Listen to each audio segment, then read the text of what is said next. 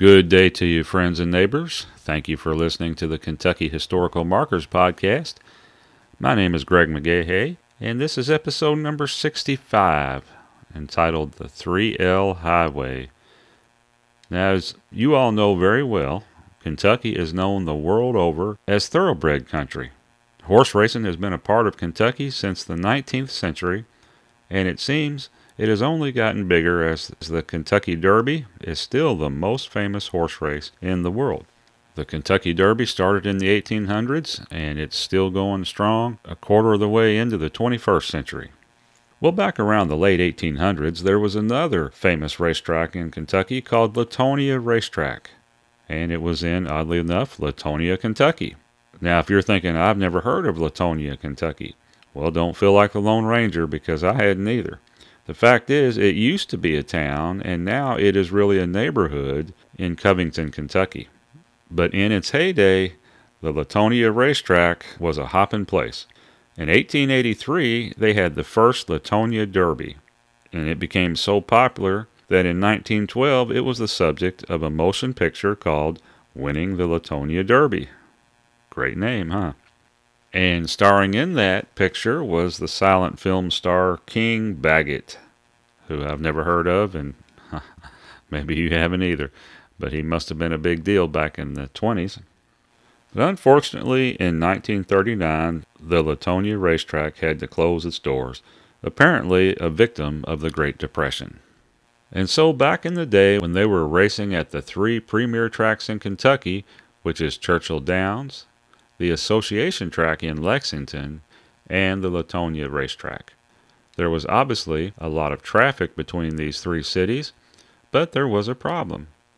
This was long before the interstate system was developed, and everything and everybody traveled on local roads. All the jockeys, horses, and spectators needed a safe way to travel because there were many twists and turns, and that made it a challenge. Well, due to the welcome tourism, the local government and business leaders decided to do something about it. And so they decided to clearly mark the roads connecting these three cities. And since they all started with the letter L, again, that's Louisville, Lexington, and Latonia, they designated the route the 3L Highway. And so they clearly marked the way with signs so that everyone could find the best route back and forth. Now, our marker today remembers the 3L, and it can be found in Kenton County, in Fort Wright, at the intersection of Kentucky 17 and the Old Madison Pike. And it is marker number 2634. That's 2634, which reads as follows. 3L Highway. The route was tagged as the 3L Highway in 1921 before state or federal roads were in Kentucky. To help tourism by car, white signs with blue L's were placed along the roads connecting Louisville, Lexington, and Latonia. Travelers could reach Churchill Downs, the Association Track, and the Latonia Racetrack on the 3L, passing through horse country. Presented by the Kenton County Historic Society, dedicated September 26, 2021.